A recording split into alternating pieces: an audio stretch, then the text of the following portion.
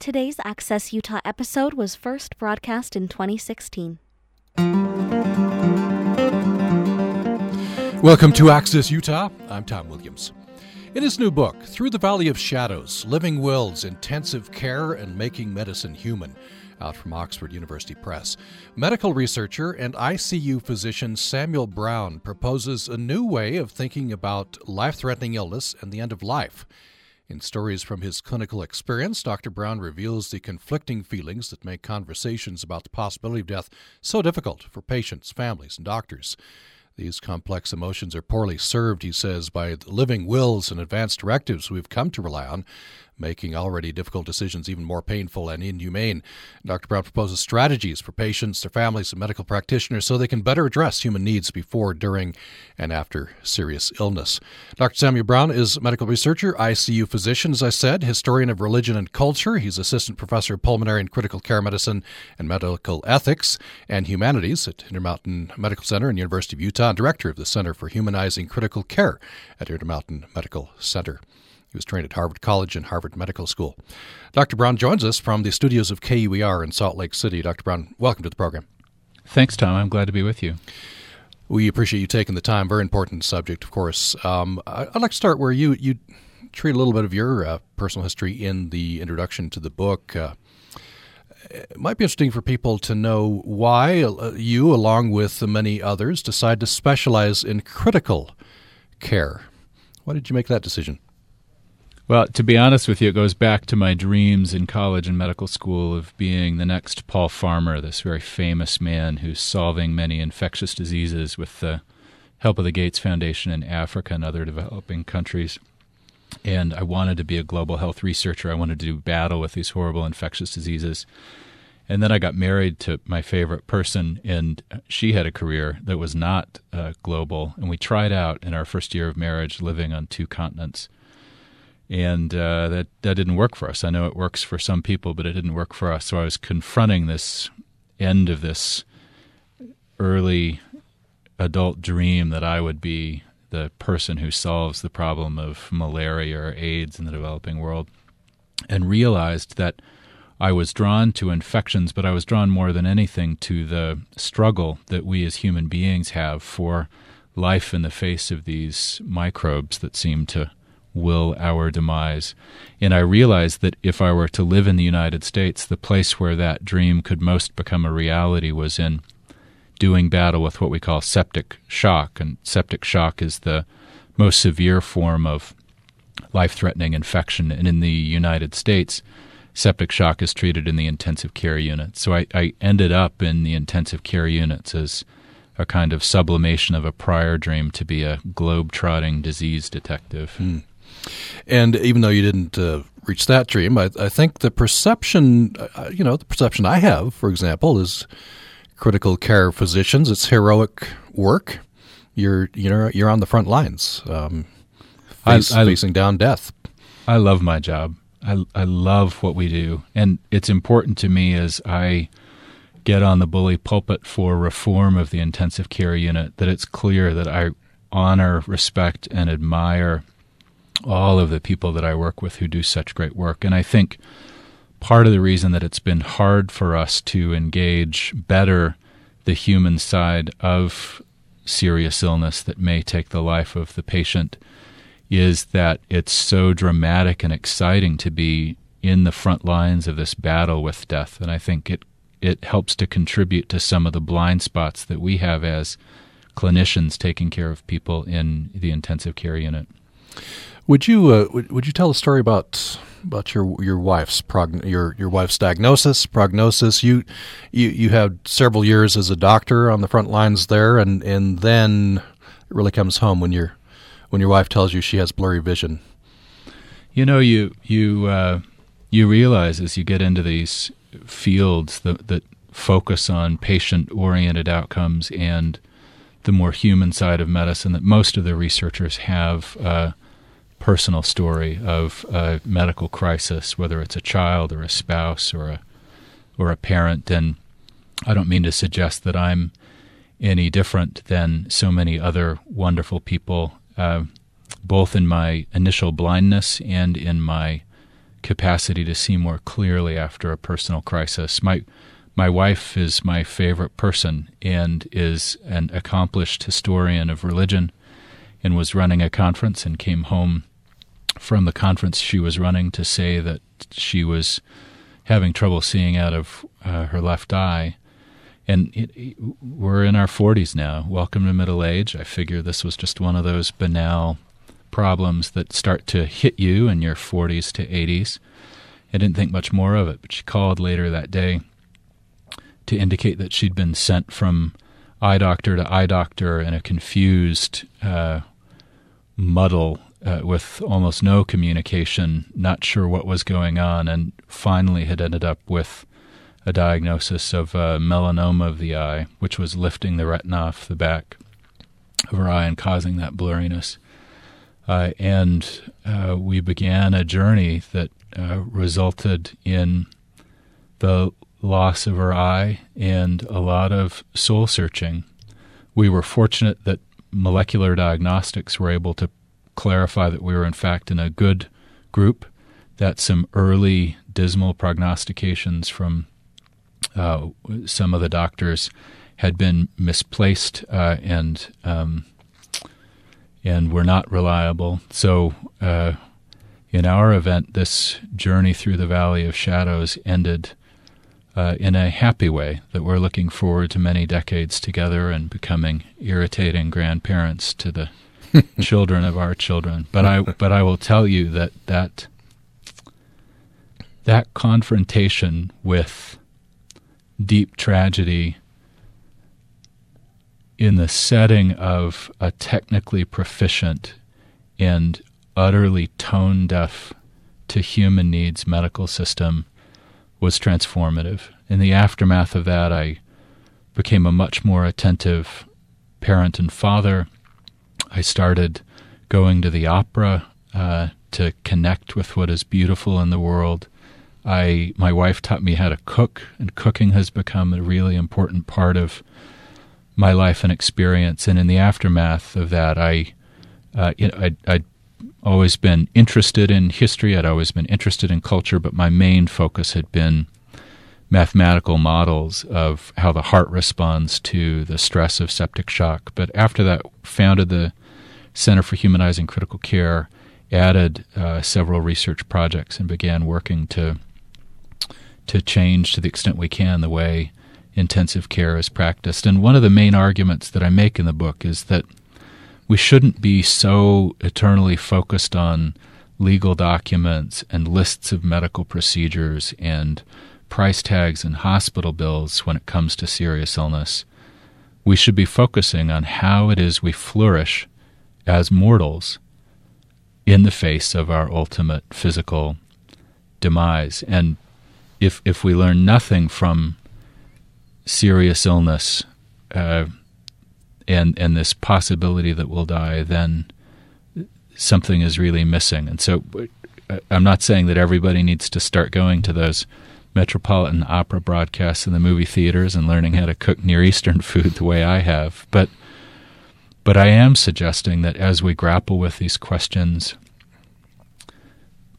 we will find open to us a much richer possibility for life than we otherwise, I think, see in our current hectic workaday world, where the most important claim we can make about our moral virtue is that we are busy.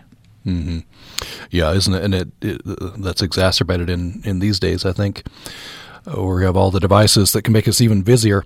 We got the devices. We're all struggling financially, except for these mythic 1% that populate Wall Street. We're rushing to make sure that our children go to 35 different ballet, soccer / dancing cello performances, and we're left, I think, hollowed out. And one of the pleas that I have for us as we all confront serious illness and the prospect of our mortality is that we learn to take a deep breath and relish the miracle that is life.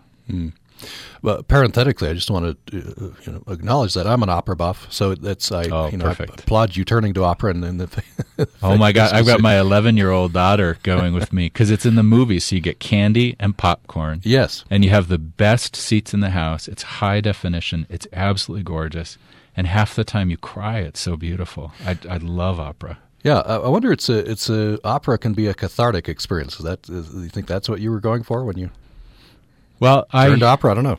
Well, I mean, at the time Kate lost her eye, I was working the typical 85-hour weeks of the academic physician, and my hobby was doing science and writing, and had nothing else. And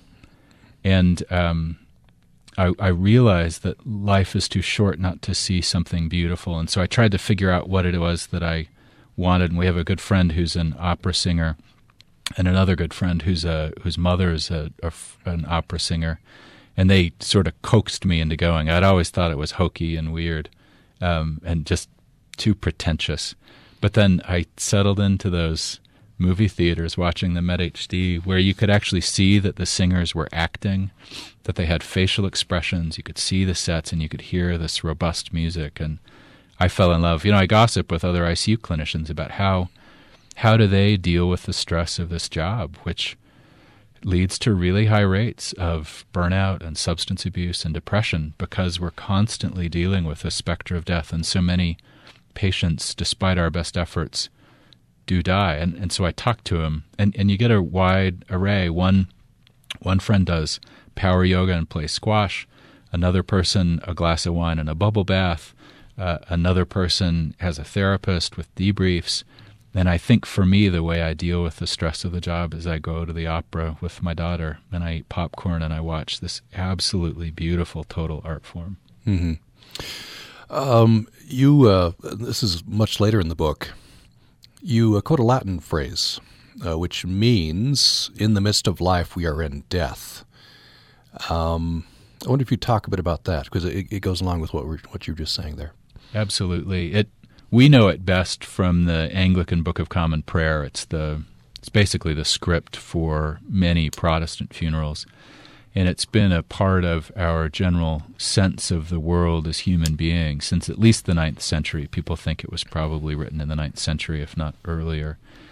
And in the last 100 years, we've tended to think that when people in the past said, in the midst of life we are in death, they were just stating a statistical fact. Everybody dies, and everybody dies pretty early. Back as recently as the middle of the 19th century, the median life expectancy was 42. You and I are now well past that benchmark historically. It was very unusual to reach adulthood without having a first-degree relative who had died. It was very common to be married multiple times, not because your Twitter feed had caused you to divorce each other, but because one spouse had died, and it was remarriage after bereavement. Now that's changed. The demographic transition is what the scholars call it. Now we tend to die much later in life, and we tend to die of more chronic diseases. And there's been an assumption that this phrase, in the midst of life we are in death, was just this actuarial declaration that, oh yeah, we all are always dying. But that absolutely misses the point in the way we have of being tone deaf now to the nuances of human experience. What they were saying was that out of the fact of our mortality comes the miracle and the beauty and the exquisiteness of life lived together. And we don't realize, but again, as late as the 19th century, the spelling books, they called them primers, that school children would use to learn the alphabet had multiple meditations on mortality, confrontations with the fact that we will all die. That's unimaginable now, isn't it? We try to protect kids absolutely. from idea of death. Yeah. No, we just tell them to choose their own adventure and try to keep things just as sterile as they possibly can be. But I'm not saying that we should all start dressing in black and sleeping in coffins or some other kind of strange Gothic experience. I'm saying that a gentle awareness periodically of the fact that we're mortal can deeply enrich our lives. You also say you're skeptical of bucket list of adventures as a response to mortality, and you go on to quote an episode from that great repository of wisdom, The Simpsons television series. Could you tell us about that episode and what you were getting at there? This is an early Simpsons. My wife is the one that got me interested in Simpsons to start with, another debt I owe her. There's an episode where you'll recall that Homer Simpson, the patriarch of this famously dysfunctional family, is a glutton, will eat anything, even inedible things, extremely quickly and then look for another bag of potato chips. And someone takes him to a Japanese restaurant where he's offered blowfish, and unbeknownst to him, the main chef is out sick, and the sub-chef is not fully qualified to prepare the fish for him to eliminate the fugu toxin that's in part of the tissue of this fish. And then they apologize and they say, well, you'll be dead in 24 hours. And he then spends the rest of that day and the night trying to wrap up his life and to make amends and to heal and conciliate with his loved ones. And it's really beautiful. And then he wakes up the next morning and realizes he's still alive and falls back to his same gluttonous, inadequate ways. And I'm aware of the notion of the bucket list, and I'm not ardently opposed to the bucket list. I'm skeptical of aphorisms that lead to greater consumer spending and greater profits for companies. So when I hear about the encounter with mortality, I hope that for many of us it can deepen our lives rather than send us straight to a travel agent to blow $10,000. Mm-hmm. I'm not saying it's wrong to travel. I'm not trying to be one of these naysayers. I'm just trying to suggest that what matters most about our time in life is our relationships and the quality of our relationships and the ways that we're able to see what is beautiful in life and make it more beautiful. And I'd hate for the meaning of our lives when we confront mortality to be the question of whether we did a few more extreme sports or flew a few more 1,000 miles on airplanes. Now, again, if a part of what gives life meaning is travel and adrenaline with the people you love, then absolutely go after it. But I'd hate for our encounter with mortality to really just reduce to a wish list on a travel agency website. Let's take a break. When we come back, more with Dr. Samuel Brown. He's out with the new book from Oxford University Press, Through the Valley of Shadows, Living Wills, Intensive Care, and Making Medicine Human. Want to get into some of the premises of the book, including this startling quote from the book when we come back. Dr. Brown says the majority of patients and families come out of the ICU with post-traumatic stress, anxiety, or depression. They're more shell-shocked than combat veterans, according to an array of recent studies. Dr. Brown is arguing for humanizing critical care. More following break. You're listening to Access Utah. We're revisiting our conversation from 2016 with Dr. Samuel Brown. Much more to come. And I just wanted to alert you to an event that's coming up this afternoon, an event in the Colloquium series from the USU Department of Mathematics and Statistics, and it features reporter Andy Larson. He is normally the Utah Jazz and NBA beat writer, and so it might seem strange that during the pandemic he became the Salt Lake Tribune's scientific data interpreter, but that's what happened. And his regular column detailing the spread of COVID-19 and its variants, masking controversies, social distancing, vaccines, and boosters has become a pandemic-era must-read staple. Andy Larson will be giving a talk this afternoon called Making Data Work, How to Turn Numbers into Knowledge. That's 3:30 this afternoon in the Eccles Conference Center, rooms 311 through 313. 3:30 this afternoon. That'll also be broadcast on Zoom, so you don't have to be in the Logan area to enjoy this. Just search for USU Andy Larson, and you'll bring up this page that I'm reading from, and you can click on the Zoom link. So alerting you to this event and to the fact that we'll have Andy Larson on this program next week. Support for Utah Public Radio comes from our members and Auto Evolution, owned and operated by Ron Stagg, keeping Cache Valley automobiles on the road for more than 20 years with service, repair, and maintenance. Located at 347 West Airport Road in North Logan. Information is available by calling 435-753-2521. This is Science by the Slice. While refugees fleeing dangerous conditions in their homeland may feel relief upon arrival in the United States, they're immediately confronted by new challenges, including language, culture, finding work, and their health. USU researchers Rachel Hyman and Tim Light say new arrivals are vulnerable to health problems stemming from trauma in their home countries and the stress of adjusting to a new environment. The team is investigating healthcare disparities and resources to help new immigrants gain access to needed services. This segment of Science by the Slice is brought to you by the USU College of Science, offering degree programs in the sciences and mathematics. Details at usu.edu/science.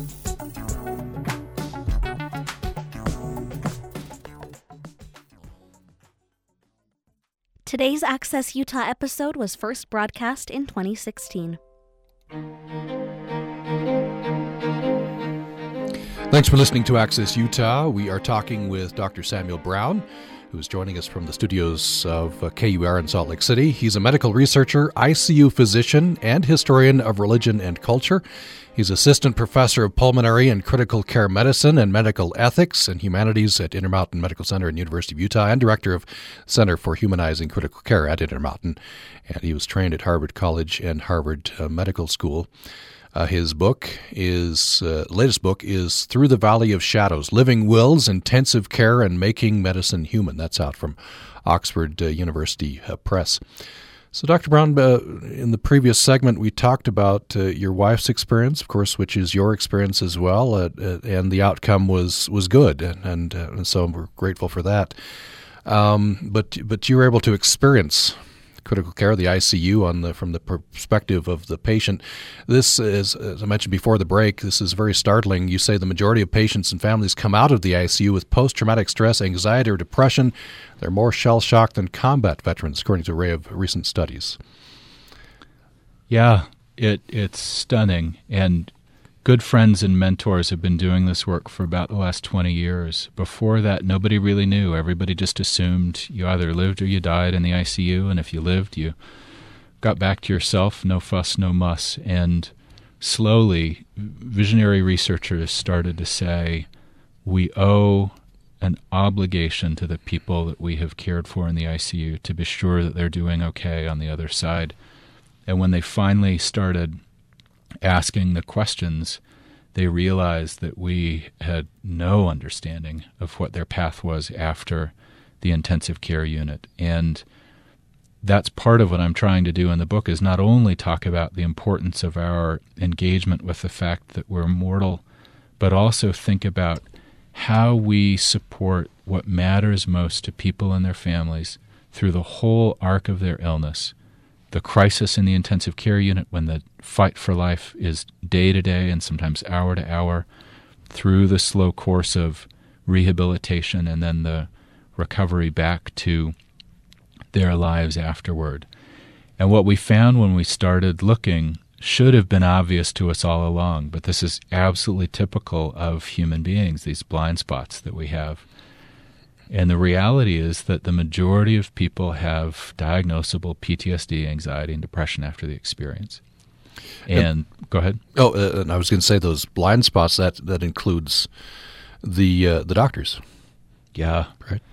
Yeah.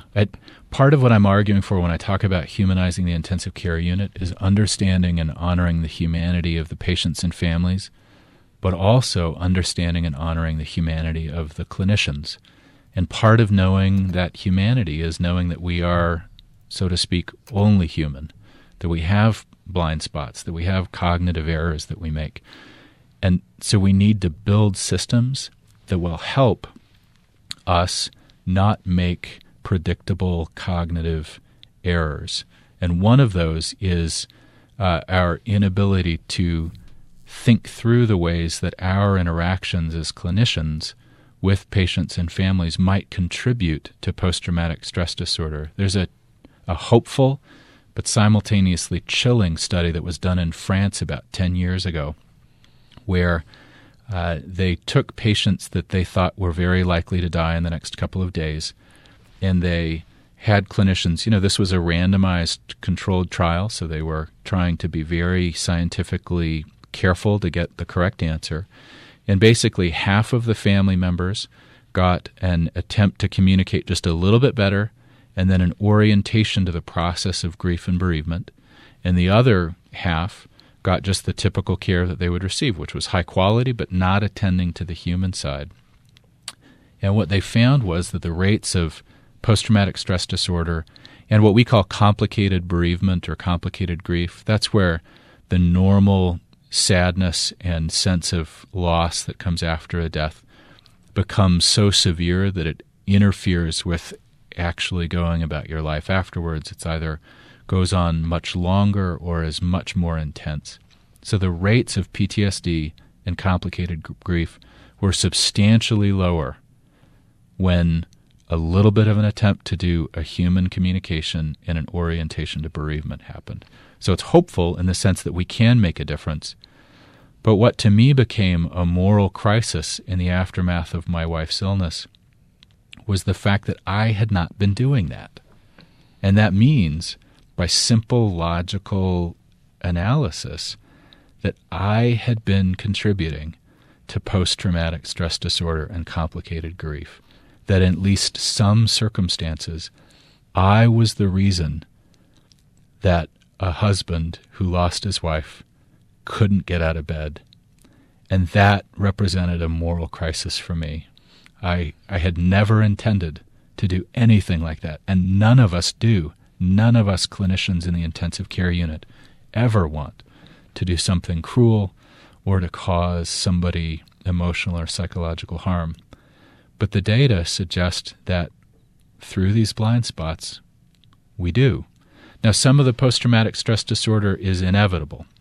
Some of it has to do with a person being so sick that they would have died in the 1980s, now is able to survive, and our bodies did not evolve to live on the other side of this kind of illness. We're in uncharted territory, and it's painful to be kept alive when you're fighting the hourly battle between life and death.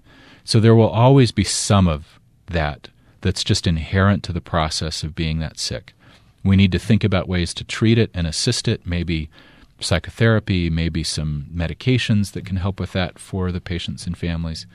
But there's also a certain amount of that psychological distress that's coming from the way we organize the intensive care unit and the way we communicate. And that, I think, is an absolutely urgent issue for reform and for good research and for changes in the way we structure medicine.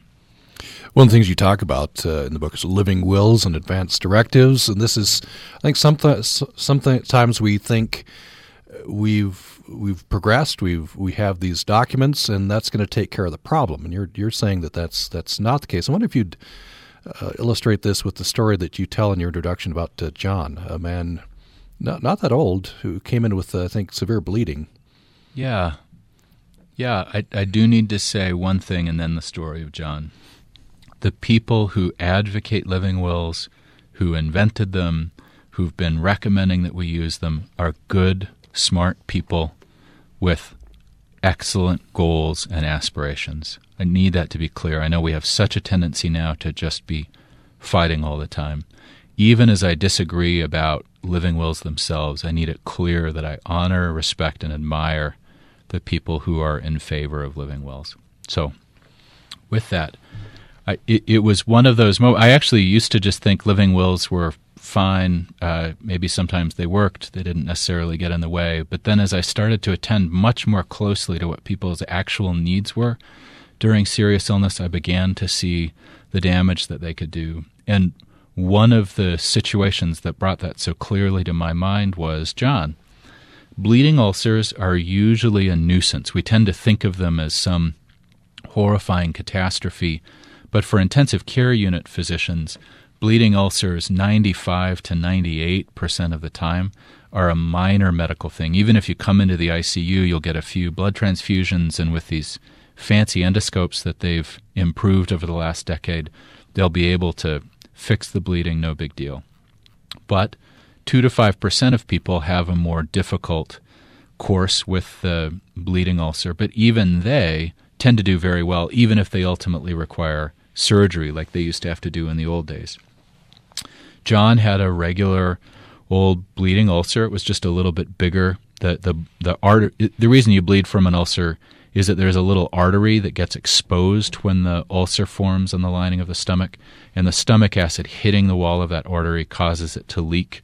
It's almost like somebody's cut that artery a tiny bit with a little bit of acid, and then it bleeds. And so to stop the bleeding, you have to cut off the blood flow into that little artery. We'd done the regular endoscope, and it hadn't solved the problem entirely because he was starting to bleed again. And he was having quite a bit of bleeding, so much so that he was coughing up blood, and it looked like I would have to take over his breathing for him. And that can be a frightening experience for everybody involved, and it's certainly putting in the breathing tube through a person's mouth full of blood is one of the more difficult procedures that we do technically.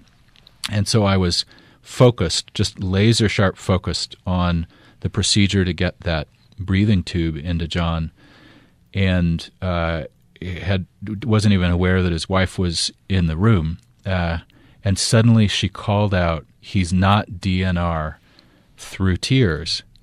And it threw me for a loop. It never occurred to me for a moment that I wouldn't support John with a very survivable problem, as frightening as it was. And I told her, "We'll take good care of John. Right now I just need to focus on this procedure." Did it. It went fine. Got him off to surgery. The surgery was able to stop the bleeding. And as I came back into the room after we'd gotten John off to surgery to talk to his wife, I asked her what she'd meant by that. And it turned out that John had signed a typical living will, really only trying to say he didn't want to end up in a permanent vegetative state like that poor Miss Terri Schiavo and others before her that we know from television and the political carnival that was associated with her dying. And because of this system that we have, it had gotten translated into don't ever use life support for me under any circumstances. And she was aware of that confusion and was scared that I would let John die because he had signed a living will that in retrospect had been deeply misinterpreted. And I thought, wow, did we really need to cause that psychological distress in John's wife, Kathy, at this moment of crisis, or is there a better way forward? And one of your chapters is titled "Living Wills Don't Make Decisions, Human Beings Do." That's in brief, I guess. You have a document, but it's static, right? And things are more dynamic when you actually come to the crisis. Well, when we got into the Center for Humanizing Critical Care and trying to think through the best way to support people, I read all of the scientific studies that I could find. I read all the advance directives that I could find. I did extensive research in it. And I realized that living wills are static documents that refer to hypothetical futures and that almost never apply in real life. And unfortunately, they have the aura of legal legitimacy, as if they're as binding as a title document or a last will and testament for distributing a person's wealth and assets after they die. And because they have this aura of legal weight, but don't actually apply in the vast majority of circumstances, people tend to fudge a little bit. Again, it's blind spots, it's accidents. Nobody's doing any of this on purpose. It fudges into and morphs into something that it wasn't intended to be in the first place. Two very important studies have asked, at the time, how often does the living will or equivalent advance directive represent what the person was trying to say at the time they filled it out? And the answer is maybe half the time. Maybe half the time.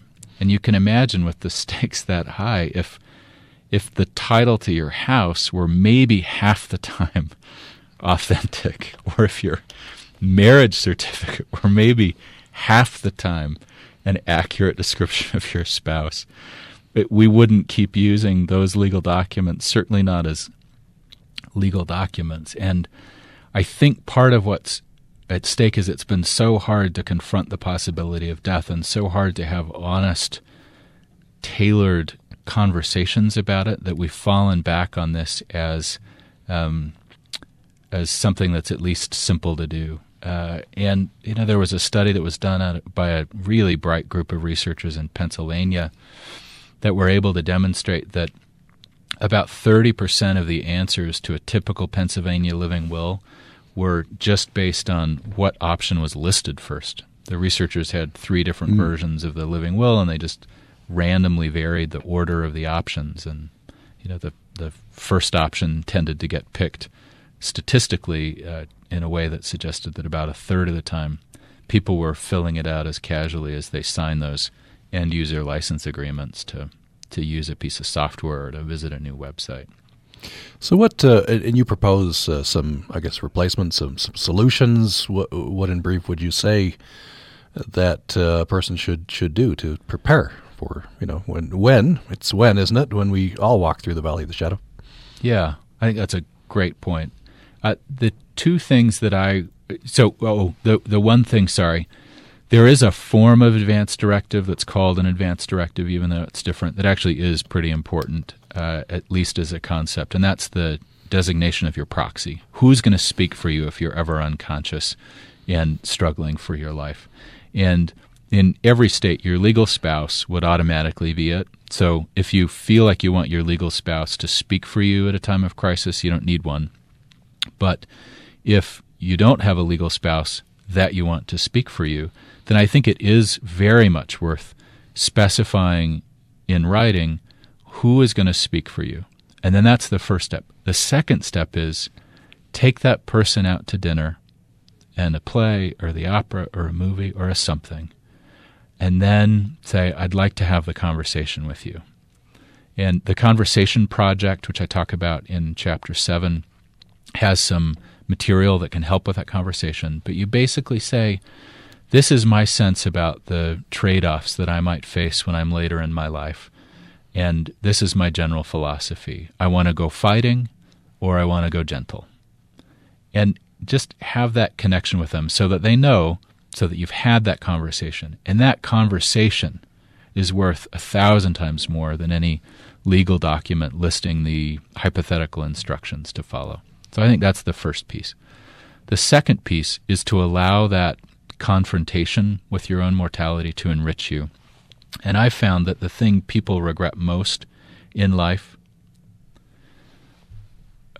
what people regret most in life when a loved one dies, is that there were things they wish they'd said before they went. There's a new study just published that suggests that being able to say the last and important things to a person is very important to how they process a death.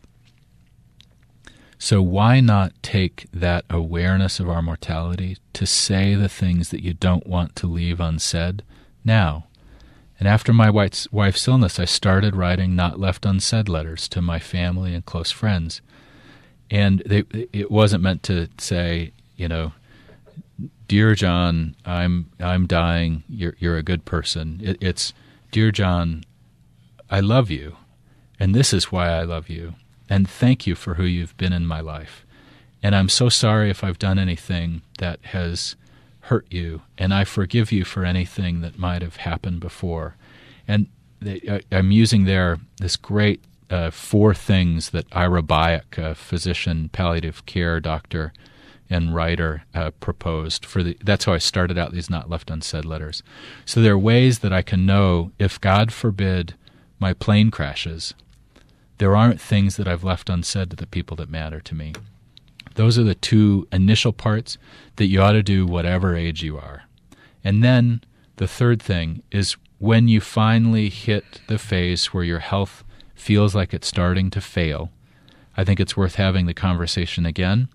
And then it's worth having that conversation with your primary care doctor and saying, I think I'm in the later phases of life.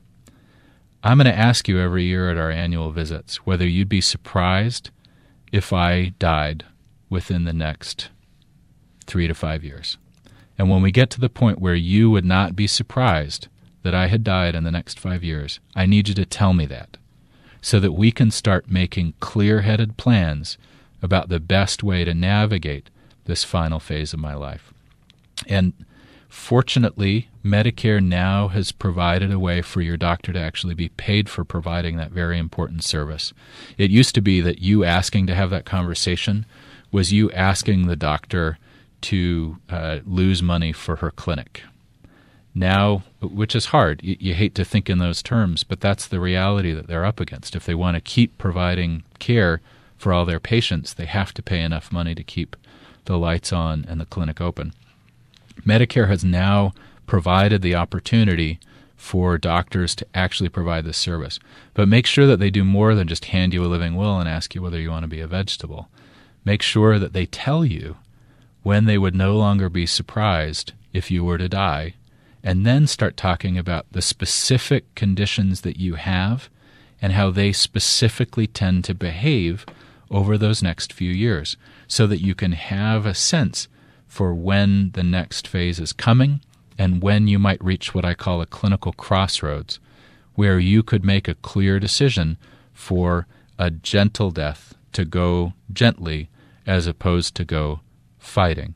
I'm not saying that you should definitely go gently or definitely go fighting. I'm saying you should figure out who you are as a person and then have an approach that matches you as a person. And for many people, that will be to go fighting, and for other people, it will be to go gentle. Let's take another break, and we'll come back with the last segment with Dr. Samuel Brown. His book is Through the Valley of Shadows, Living Wills, Intensive Care, and Making Medicine Human. It's out from Oxford University Press. We're reaching Dr. Brown through the studios of KUER in Salt Lake City. Our thanks to the good folks there.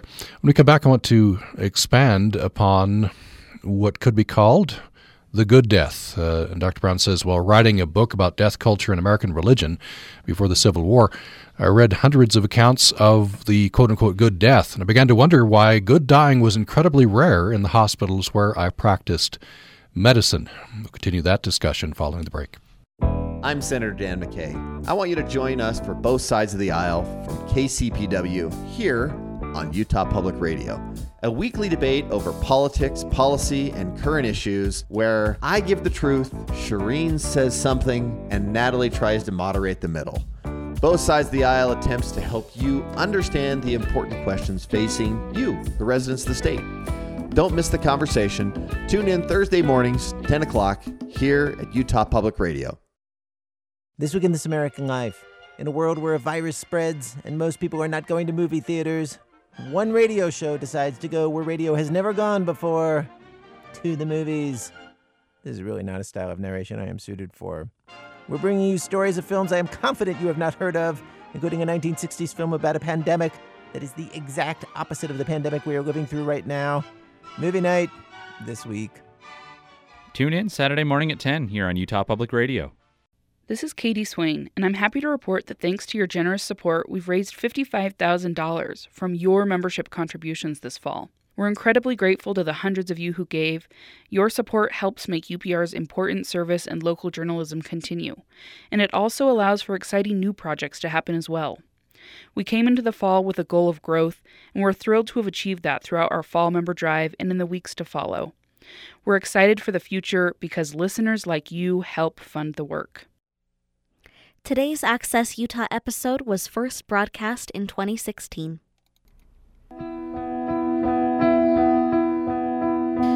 Thanks for joining us for Access Utah. We've reached our last segment with Dr. Samuel Brown. His book is Through the Valley of Shadows, Living Wills, Intensive Care, and Making Medicine Human.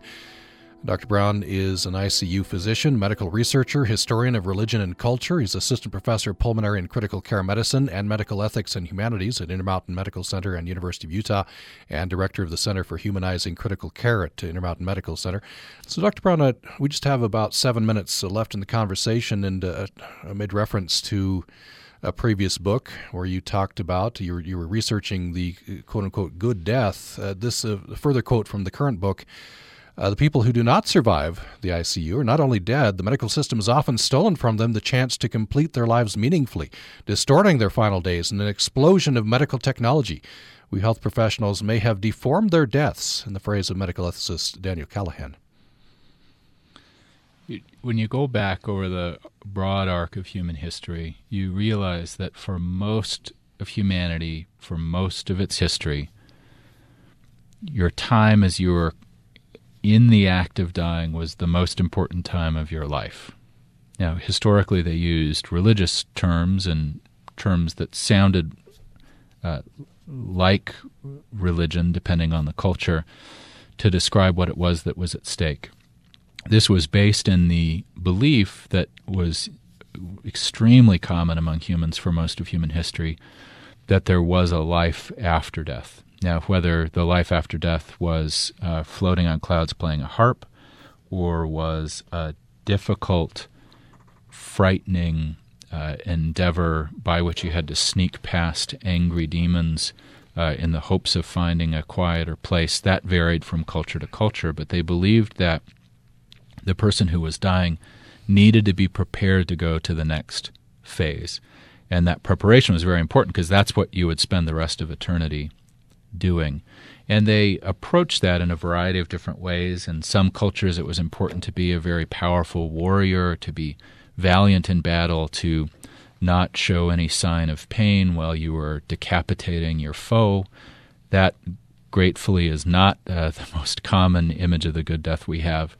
For us in Western Europe and the United States, and in the areas that have been affected by the Christian churches, it's tended to be understood as a time for making peace with the fact of your death, for encouraging others to see life more fully, to understand what's important in life, mending relationships with others, and also preparing your relationship with God for your imminent encounter with God.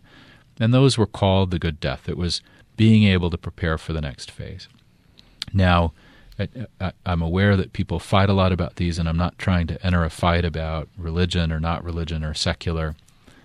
It's increasingly difficult for many people to believe that there is a next step, and I think sometimes the debates about what afterlife might be like, or whether there's even an afterlife at all, distract us from the importance of a good death, even if there is no afterlife at all, because even if there is no physical or spiritual afterlife, it is still the case that we live on in the memories of the people we love and who love us.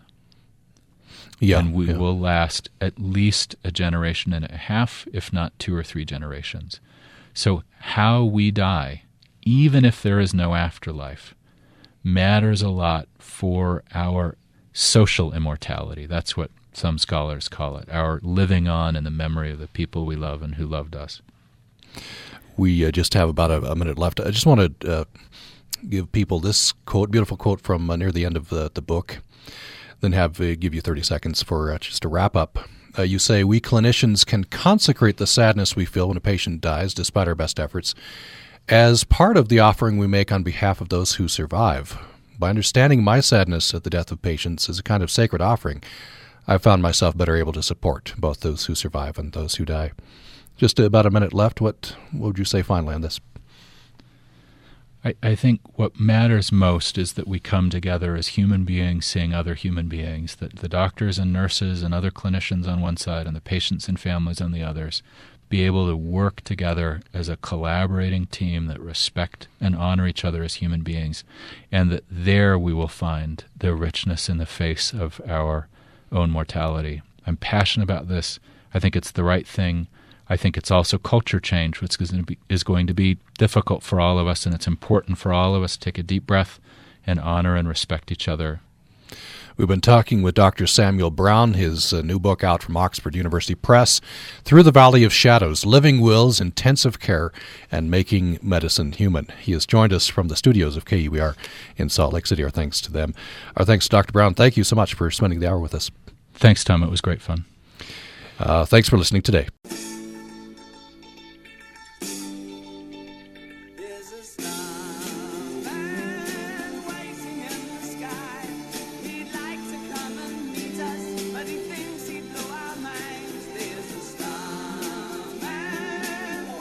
It's Many Cultures, One Sky. Skywatcher Leo T here. As we climb into the sky with our own eyes, we can see the waning gibbous moon. That's between full and half, when Luna is in the phase where its visible surface is shrinking every night until it's a new moon and hiding, then growing back to full. At any rate, the moon or Luna shines in the east after dark, and binoculars will help you look to its upper left and find the sublime Pleiades, or Seven Sisters, which right now looks like a twinkly kite flying with its tail trailing below. See the sky chart on the Skywatcher site for all of this program, as well as some great photographs. Also easy to spot is bright big orange Capella. It's a few clicks to the left of the moon. And then on Saturday, the moon shines magically near a big, beautiful reddish star in Taurus the Bull, blinking at you, known as Aldebaran, the Eye of the Bull. And by midnight, Orion, the King of Kites, is clearing the eastern horizon far below them all. On Skywatcher Leo T, it's Many Cultures, One Sky. As we talk about the moon, we delve into some of the interesting images people all over the world have of the mares or seas of the moon. In many cultures, including the Chinese zodiac, the rabbit is a lunar creature with feminine energies and whose outline can be seen in the phase of the full moon. Many Native American cultures, the rabbit myths tell of the hare returning the sun to the sky and restoring warmth, which I think we can all use a little bit of warmth along with the nice moisture we've been getting. On the Skywatcher site, the rabbit, in a painting by Susan Saden-Boulay and published by Pomegranate Communications, shows a moon goddess venerated by the Urgic peoples of western Siberia. Although this goddess can assume many forms, the rabbit's her favorite. And let's take the little Skywatcher spaceship out a little further to visit the JPL NASA Mars rover called Perseverance. Is getting ready for a little trip, a little fresh round of exploration on the Jezero crater region after helping confirm the ancient giant lake and riverbed in the Isidius Plantea just north of the equator in the eastern hemisphere of Mars. Check out the Skywatcher site for a cool map. As promised, we continue with our 3 billion mile voyage to Pluto on New Horizons, the first Earth probe that we know of anyway, except that maybe by the Aztecs or somebody, to explore Pluto. New Horizons not only checked out Pluto, but its moons. That's right, 5 moons. The biggest, Charon, is in a tight dance orbiting with Pluto and has a few surprises of its own. Spanning half the moon is an enormous canyon, Argo Chasma, that is almost twice as long as the Grand Canyon and has possibly the highest cliffs in the solar system. Pluto. Well, we'll check the young, surprising geology next time, and at some point, get New Horizons out another 1 billion miles or so to a weird, knocked-out space rock. We've been heading there for a couple of weeks, but we will get there. It's Many Cultures, One Sky, as we look up, look around, and get lost in space. Skywatcher Leo T on UPR with translator stations statewide and streaming live.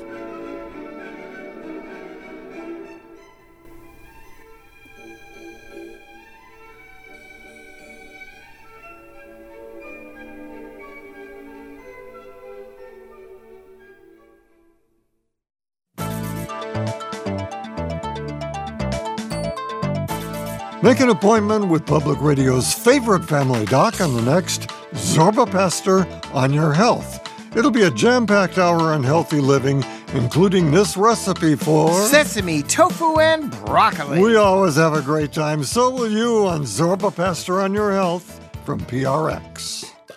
Tune in Sunday afternoon at 1 here on Utah Public Radio. This is Utah Public Radio, a statewide service of Utah State University and the College of Humanities and Social Sciences. KUSR Logan, KUSK Vernal, KUSL Richfield, KUST Moab, KCEU Price, KUSU-FM Logan, also heard at upr.org.